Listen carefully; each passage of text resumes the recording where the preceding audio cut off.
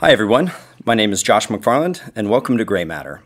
At Greylock, we're always looking to learn from practitioners about how to solve real problems for startups. And we started bringing these practitioners into Greymatter so that others can learn as well. In this episode, we feature Wade Chambers. Now, you've probably heard him on previous episodes sharing lessons about how to hire 10x engineers or increasing your team's capacity to win. And so I would like to welcome, for the first time in history, Wade to come back for the third podcast, the first two of which I will point out were among the most listened to that we've ever done. So welcome, Wade. Super excited to be here, and thanks for inviting me. This is kind of a cool medium, right? If you're the average of the 5 people you spend the most time with, how many chances do you get to spend time with Reid Hoffman or others?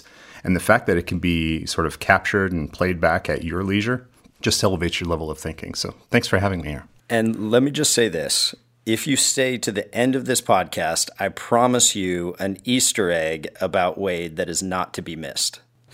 It's funny you say that. I actually have to say it's a privilege, it's an honor to be able to get to spend more time with you now that you've joined Greylock as an executive in residence. And I think about you and the podcast that we're about to do, and I think about the reason that I chose Greylock as an entrepreneur and now as an investor. So I thought that I would start with just the story of how we met and then ask you to chime in with your half. But I remember this is several years ago, and at Telepart, we were going through an intense scale-up period. I think we were only about 14 or 15 engineers at the time, but we were on path to almost triple revenue to about $50 million, right? So we were starting to come apart at the seams a little bit in terms of some of the systems and processes that we had built. And so we started a search for vice president of engineering, which is probably the toughest executive search that you can do in Silicon Valley. We hired a great executive search firm, and I remember reviewing the candidates on a weekly basis on the calls, and I just wasn't finding the person that I was looking for. We had seen some great executives, no doubt, but I think what we were looking for is a really unique blend of characteristics. And so I reached out to a few friends, and these are people that were running their own companies whose opinions I deeply valued as people that had been able to hire great executives. And 2 of my friends came back with the same name, your name. And so I reached out to you on a whim, and I said, hey, we have these friends in common. Would you love to grab coffee? And you said, sure. Like, come on down to Saratoga on the weekend, right? So we met on a Sunday.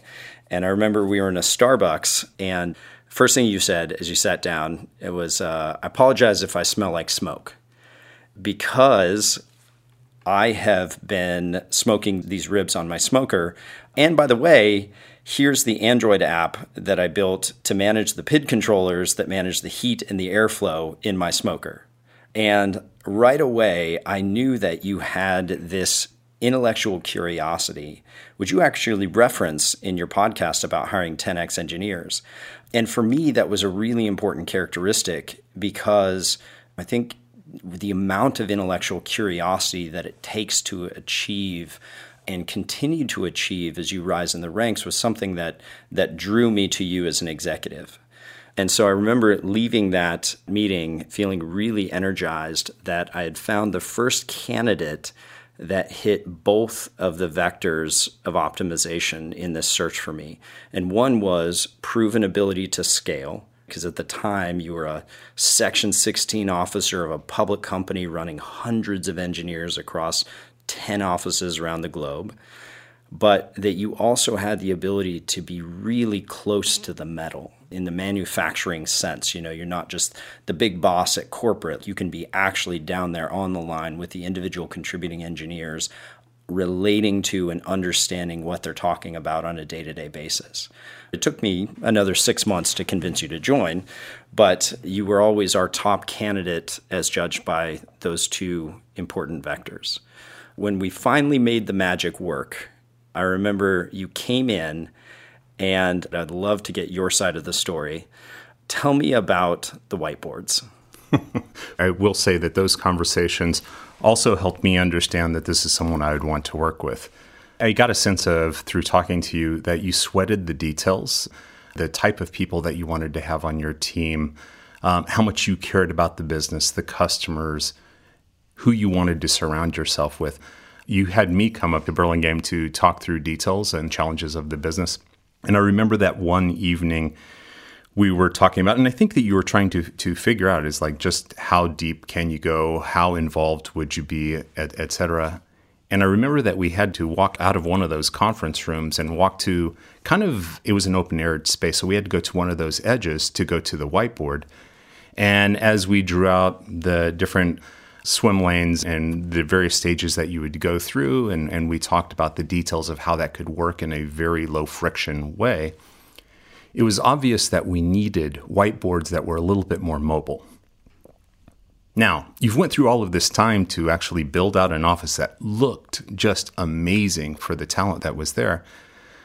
You didn't want just a whiteboard that sort of leaned up against a desk. You'd want something that moved around and sort of looked like it belonged. We could put together something that was just on wood, but would look appropriate for the space, but would be very mobile. And if we had stand-ups, we could roll it there and be able to jump on it real quick. And if we needed to drag it into a meeting, it would be able to move close. So I talked to somebody who had done a lot of work at the office for us.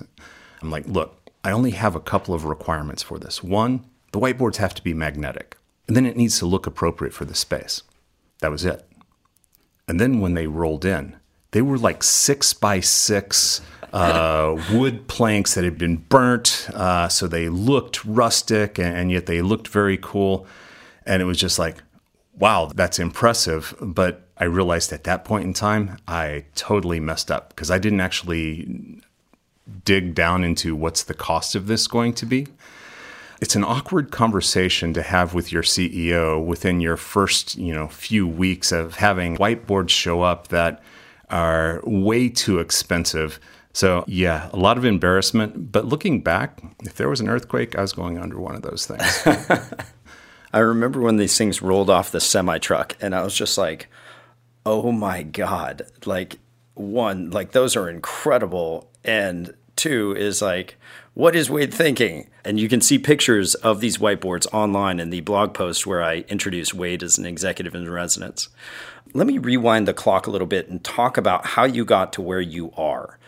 Tell me about some of the failures that you experienced along the way and what you learned from those that helped you become the incredible executive that you are now. I think my career started like a lot of other people's that get into engineering management. Started out as an individual contributor working on a variety of different things. And it felt like I constantly needed to be learning that next new technology. I went from being a UI engineer to a server engineer to a middleware engineer to developing server frameworks to lots of other things. And it felt like every new role that I stepped into, I increasingly took on more of a leadership role inside of it, being the tech lead and then being a staff level engineer. The first 10 years sort of went through that typical pace of, I need to learn X, and become a better engineer. And then I was at a company, Verity, here in the Valley, way back in 1994. It feels like a long time ago now. I was sort of the tech lead of a project that really was the underpinning of how Verity worked as a company, that next generation of it. And I was approached to, do you want to be a manager? I'm like, that feels like the right next step for my career, right? I've been always at the front of a team. I should do this. Fast forward 3 months, I failed miserably. Why? Because I kept doing the same things I was doing as a tech lead, but now I had people reporting to me. And so I would talk about, what the design should be and how I thought we should separate responsibilities in the code and all of the things that you would do to make sure that you're building good software in the right way. And I was leaving no oxygen in the room for people who were extremely talented to be able to take on more ownership and move up in their own career. After 3 months, the great part is I had one senior engineer who took me aside and said, what are you doing? And I'm like, what do you mean? I'm doing things I've always done. And he's like, do you know how many times you talk about you and what you want to do and how things should be done? I don't think we've ever had a conversation of what I should be doing and what I want to do. And I realized I was just failing miserably as an engineering manager. And so went back to being an engineer. and then left the company a few months later because I could never sort of recover from that in my own mind.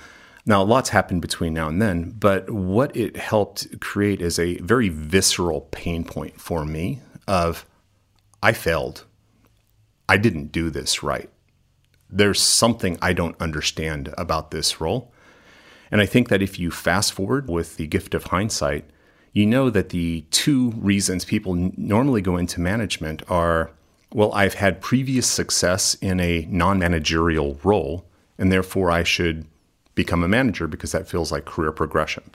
Or number two, I've had so much experience at this company and I have so much tenure that this feels like, of course, I know so much about the company, I should be a manager. If you think about both of those things, it's about individual accomplishment and technical competencies more than it has to do with how do you improve the capacity to win and actually win in an organization. And so key learning there is it's a different role. It's not an extension of being an individual contributor and taking on reporting responsibility for people. It is you have to think about the role differently. Mm-hmm. So tell me about what was it about Telepart or maybe our culture that you saw some of the aspects that you could come in and you felt that you could add to and amplify? I think it was really cool to be able to walk into a company where that was a set of conscious conversations that you and I had. And so we had some shared battle scars in getting to what that was. And they became very deliberate acts that we put in place. As an example, we talked about incrementality all of the time, right? What it meant for our customers and why that was important to us. And it wasn't these hollow words. We actually put a business model in place that helped make sure that was the case. We would do things based on a rev share basis. So if our customers weren't making more money, we weren't making more money. And so we lived or died based on incrementality. And we would talk about it and how we needed to have love-in, not lock-in, because we're generating so much value for our customers. It introduced all of these subtleties into the business as well. Egos tended to fade away. It wasn't about what was the right design. It was, did it improve incrementality? We would have A/B testing. We'd constantly experiment. And it was always put through the lens of, does it drive further incrementality?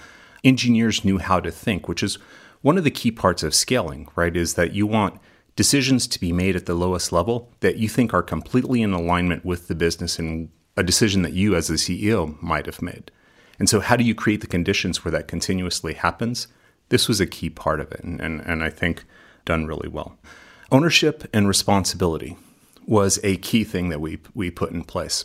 And a lot of people talk about ownership and responsibility, so we had to go one step further. And as we're going through interviews, talk about what that meant. As an example, we talked about not having QA or ops people at Telepart. And it's not that we didn't believe in those disciplines, right? There are extremely talented people in each one of those areas, but we were trying to solve a problem very early in the company's existence of making sure that engineers, didn't push the responsibility of that downstream. And so guess what? If something breaks, you're going to get paged, you're going to get woken up in the middle of the night, and you're going to have to go fix it. You don't like that? Let's actually make sure that we're taking the cost out of the business and taking all of those issues out of the software so that you don't have to. Well, when that happens, you're going to feel more ownership and you're going to feel very accountable for the results. So it facilitated some really good conversations of where we're at right now and what should we be focused on. It also got us to the point where we talked about how infrastructure was preventing us from moving faster, as well as improving the stability of the system. And we would invest in significant projects that would help move that forward. But we always used the cost and the incrementality that it created as a yardstick of what we should or should not be focusing on. Everybody felt responsible for getting to a better answer that drove the business forward. A great example of that is how we managed cost. We were trying to actually grow revenue, and there was a focus on growth. And so we put a very early metric in place that we wanted infrastructure cost to be a percentage of revenue. And as long as it was below that percentage point, there was nothing that we needed to do. So create incrementality, grow the business, and we're all good. But when it went over that, we knew that we needed to do something to actually claw cost back out of the business. And so we had a cadence of measuring that, talking about it every month, predicting what the cost was going to be the month ahead of us, and then reviewing what the cost was the month behind. And it created a very lightweight process that allowed us to say, cost is important, but we know when we're actually going to go work on it. So many things waterfalled from our decision around the business model. It's like when you get paid a percentage of the revenue that you drive, your own cost model becomes a derivative of the revenue that you drive, right? Whether it's infrastructure costs or AWS bills or our headcount plans. It's not like we ever managed to a fixed budget, because for us, it was all about growing, and we knew what our primary growth metric was, and we knew how we could affect that. And so you knew that if you grew revenue by 20% ahead of plan, you were free to hire 20% ahead of plan. Exactly right. What are the key characteristics that you can draw out of your own path and those that you've seen of your peer group that you really think would be lessons that you could impart to somebody that would like to achieve what you have someday? Obviously, public companies versus startup companies have very different needs in the role. Some of the public companies have already found product market fit. They've established markets and the product for those markets. So a lot of it is about managing cost or bringing back innovation into the business or managing customers. With startups, you have a very different set of challenges of where you're somewhere in that S-curve of trying to build product that's significantly better at solving a known problem than the current way, and you have to figure out how to get it into market. And those are competing in many different ways. And I think that as a result, some of the things that you do as an engineering leader in those companies significantly differs from a public large company. As we were talking about, like, how do you create that culture of allowing people to make decisions that felt like the decision you would have made or even better? Creating clarity and constantly reestablishing clarity from the point of view of what matters and differentiates your products and what helps us capture the market and what have we learned. That needs to be a constant investment. And so I look for that in an engineering leader of, do they constantly create that clarity that's required? Oftentimes, a byproduct of that is that they have to lead through change. And so you have to be aligned with the business and where you want to be, and then constantly keeping your organization nimble and not letting it become brittle and resisting change, but actually inviting change and understanding why we're going through that change and how they can participate in that. And I think that engineering leaders have to be very adept at helping to usher change in and helping it get to where it needs to be. The role of an engineering leader needs to be constantly refocusing on what you should be doing, because there's a lot of, well, there was natural progression of a project in one quarter and it kind of spills over into the next quarter. Is that the right thing to be doing? An engineering leader needs to be able to point back to what's the business that you're in, how has the market changed, how are your customers changing, what's your competition doing, and maybe putting a stop to some of those things and actually focusing on what you should be doing and managing through that cognitive friction. I think you classically referred to this as GTRSD. Getting the right shit done. Right. The real question is, how do you pull together all of the assets that you've got to win and then increase your capacity to win? It's the focus, the prioritization, making sure that you're focusing on what you should be doing instead of what you could be doing. It's the driving the outcomes. People say, oh, that's what you should be doing. Awesome. Everybody understands that. And you back off. No, you have to lean in. That's the most important thing that you can be doing. It should feel that way to the organization as well. There should be follow-up. There should be risk assessment. How are we going to work through that? Are we connecting the right people? Are we talking about the project at the right level of depth? Have we identified all of the key risks associated with projects? What are the key theses behind what we're doing? How can we test those as quickly as possible? Does it need to be a technical implementation? Or can we go do a paper prototype and go talk to our customers? Driving projects forward becomes really key. And part of that is making decisions. Decisions have to be made, and you don't always have clear information. I love the old Barksdale quote of, if we've got data, let's go with data. Otherwise, if we're going with opinion, let's go with mine. Right. Well, you were very good at that. I think that's a key part of the business, right? Is that you have to directionally make calls without precise data and be willing to say we were wrong, back up and go a different direction. But the whole point is the urgency is there with the team to actually go find out the answer. A different discipline which takes your skills in a very different direction is applying judgment. A lot of times, especially when you're early in your career on the engineering management side, you're working with a strong product manager who is going out and talking to customers and brings you back the list. Here's the set of things that you should be doing. Here's the prioritization. And you're like, thanks. Let me actually go work on this. Without actually questioning, are these the right things? Not from the obstructionist point of view, but from making sure that you understand what's truly important in this and how can I faithfully act on this? Because there might be an implementation that is 20% of the cost, but gives you 80% of the benefit. And you want to make sure that you're optimizing for where the business is at. And so 2 key skills that sort of fit into that: first principles thinking and critical reasoning skills factor into that. On the first principles side, I think Elon Musk does a really good job of talking about this and has been well documented.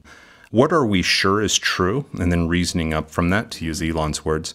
And you constantly have to be thinking about, what am I trying to accomplish? Why am I trying to accomplish that? What's the fundamental problem that's associated with this? And what matters most in the solution, and to who does it matter? And if you can work through that, your results increase super linear. You just make better decisions over time and for the right reasons. And then you can engage in constructive debate where there's back pressure between the different disciplines, of where you can have really meaningful contextual conversations about what's better for the business. Critical reasoning skills, again, a key part of that. You constantly have to be focusing on, how do I improve my ability to add value to the conversation and improve the products that we're building as a side effect? It feels to me like these things all work in conjunction. So if you are the type of person who brings intellectual curiosity, right? You are also the type of person that relishes a first principles understanding of what's going on.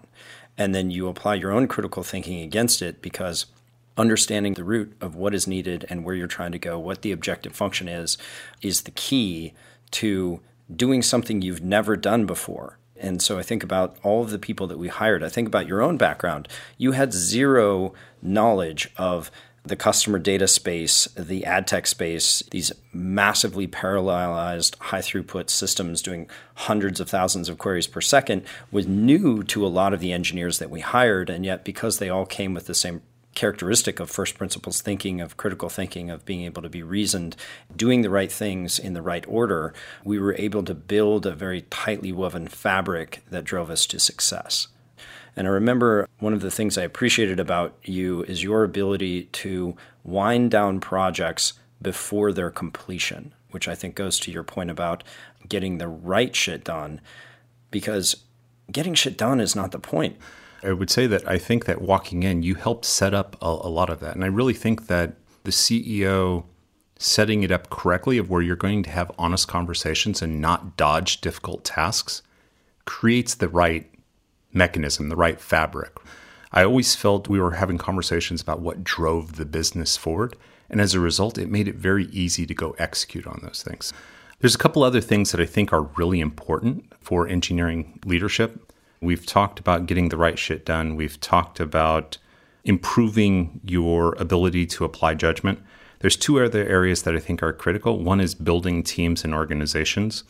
And the last one is the ability to coach. On the building teams and organizations, you have to be part technologist, part anthropologist, part psychologist, but you have to put the right group of people in and make them efficient. You have to be constantly focusing on, how do I improve productivity? Some of the time it's process that gets in the way. Some of the time it's that you have too many people that are the same and you need diversity put into the team. You have too many people who are focused on overall quality and nobody who's focused on how do we change and how do we innovate. And so figuring out how to play chess with the teams instead of checkers you're going to look at different skill sets and different people and different personality types and try and put together the right combination that actually improves the velocity of the team. And that's the key point. You constantly have to be looking at what improves the productivity of the team and helps create the impact for the business that you want. One of the key things that we looked for as we went through the interview process is that we wanted to hire amazing people and we didn't want to settle. And I think part of that is that applied intelligence piece. They had to have some sort of valuable strength. And it didn't necessarily have to be a strength that we could use immediately. It had to be repeated ability to create strengths in previous roles that we knew would translate into what we were doing at Telepart. And then we looked for people that were high potential, that had that motivation, that curiosity, that insight, that level of engagement and determination, that they just were not going to accept obstacles prevented them from being successful. And last, but definitely not least in that, we look for people who are a cultural fit, not assholes. They were very much interested in aligning with what we were doing, how we were doing it, why we were doing it. They valued the team over the individual. They valued accomplishment over just activity. And I really think that sort of held everything together. And then going on to the coaching side of that, where one is how do people work together? The other one is like, how do I unlock very specific things in an individual? And that requires you to be able to understand them as a human, understand where they're going and why they want to be there, and be able to help coach them through that process. And it really gets to the point of a lot of engineers are not comfortable giving critical feedback to peers. And definitely when you get to the point where you have people on your team, it's very hard to tell somebody that they are not as good as they need to be in some specific area. And so I think that's where concepts like radical candor come into place. You care personally and deeply, but you challenge directly. And I think that you have to become good at that as an engineering leader, that you have to be comfortable at causally creating peak performance in each and every individual team member. And some of the time, they may hit their peak at where they're at or the company changes, and you have to help them move on to their next role inside of the company or outside of their company and bring in the next person that you can help.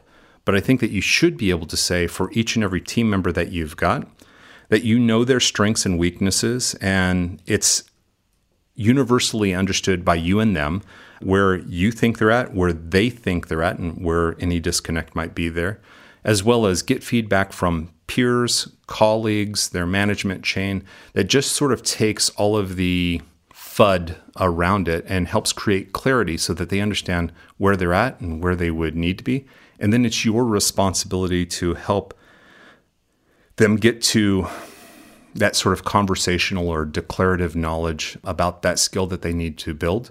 You need to provide opportunities that allow them to go and try and practice that. And it needs to be something that's in alignment with needs to be done, right? How do you coach people to higher levels of performance? A players want to grow. They want to constantly feel like they're being invested in. And if you create that culture of investing in people, if they wanted to leave, they're going to have to go find some other place that would have that same level of investment in them. And I think that engineering leaders have to understand each one of those four areas and become fairly good in each one of those areas to truly be world-class. This has been awesome. Reminds me of just why I love spending time with you and how excited I am that you've joined us as an executive in residence again. I feel like I've gotten an inside look of what it was like for you as a human being to go from startup to scale up, to go from individual contributor to senior vice president of engineering, to go from I to we in how you think about the world and your teams. And so that's been awesome. What I would say to the founders out there who are looking for your own vice president of engineering, one is, I remember how hard the search was. It took a long time. And I would say, don't give up. Like, find your Wade. Because when you do, you will find somebody who unlocks so much capacity within your organization. Look for someone who is both proven at scale and still close to the metal, and look for somebody who can amplify your culture. And on that last topic, for those of you who've chosen to stay to the very end, I have a little Easter egg for you. I want you to go to Twitter, and I want you to search Wade's username, @WadeChambers, and the phrase, "out of this world." That's what I mean by amplifying culture. So with that, Wade, thank you again. And thank you to all of our audience, and hope to talk again soon on the podcast. Thanks for the invite. Enjoyed being here. And feel free to ignore that Easter egg comment.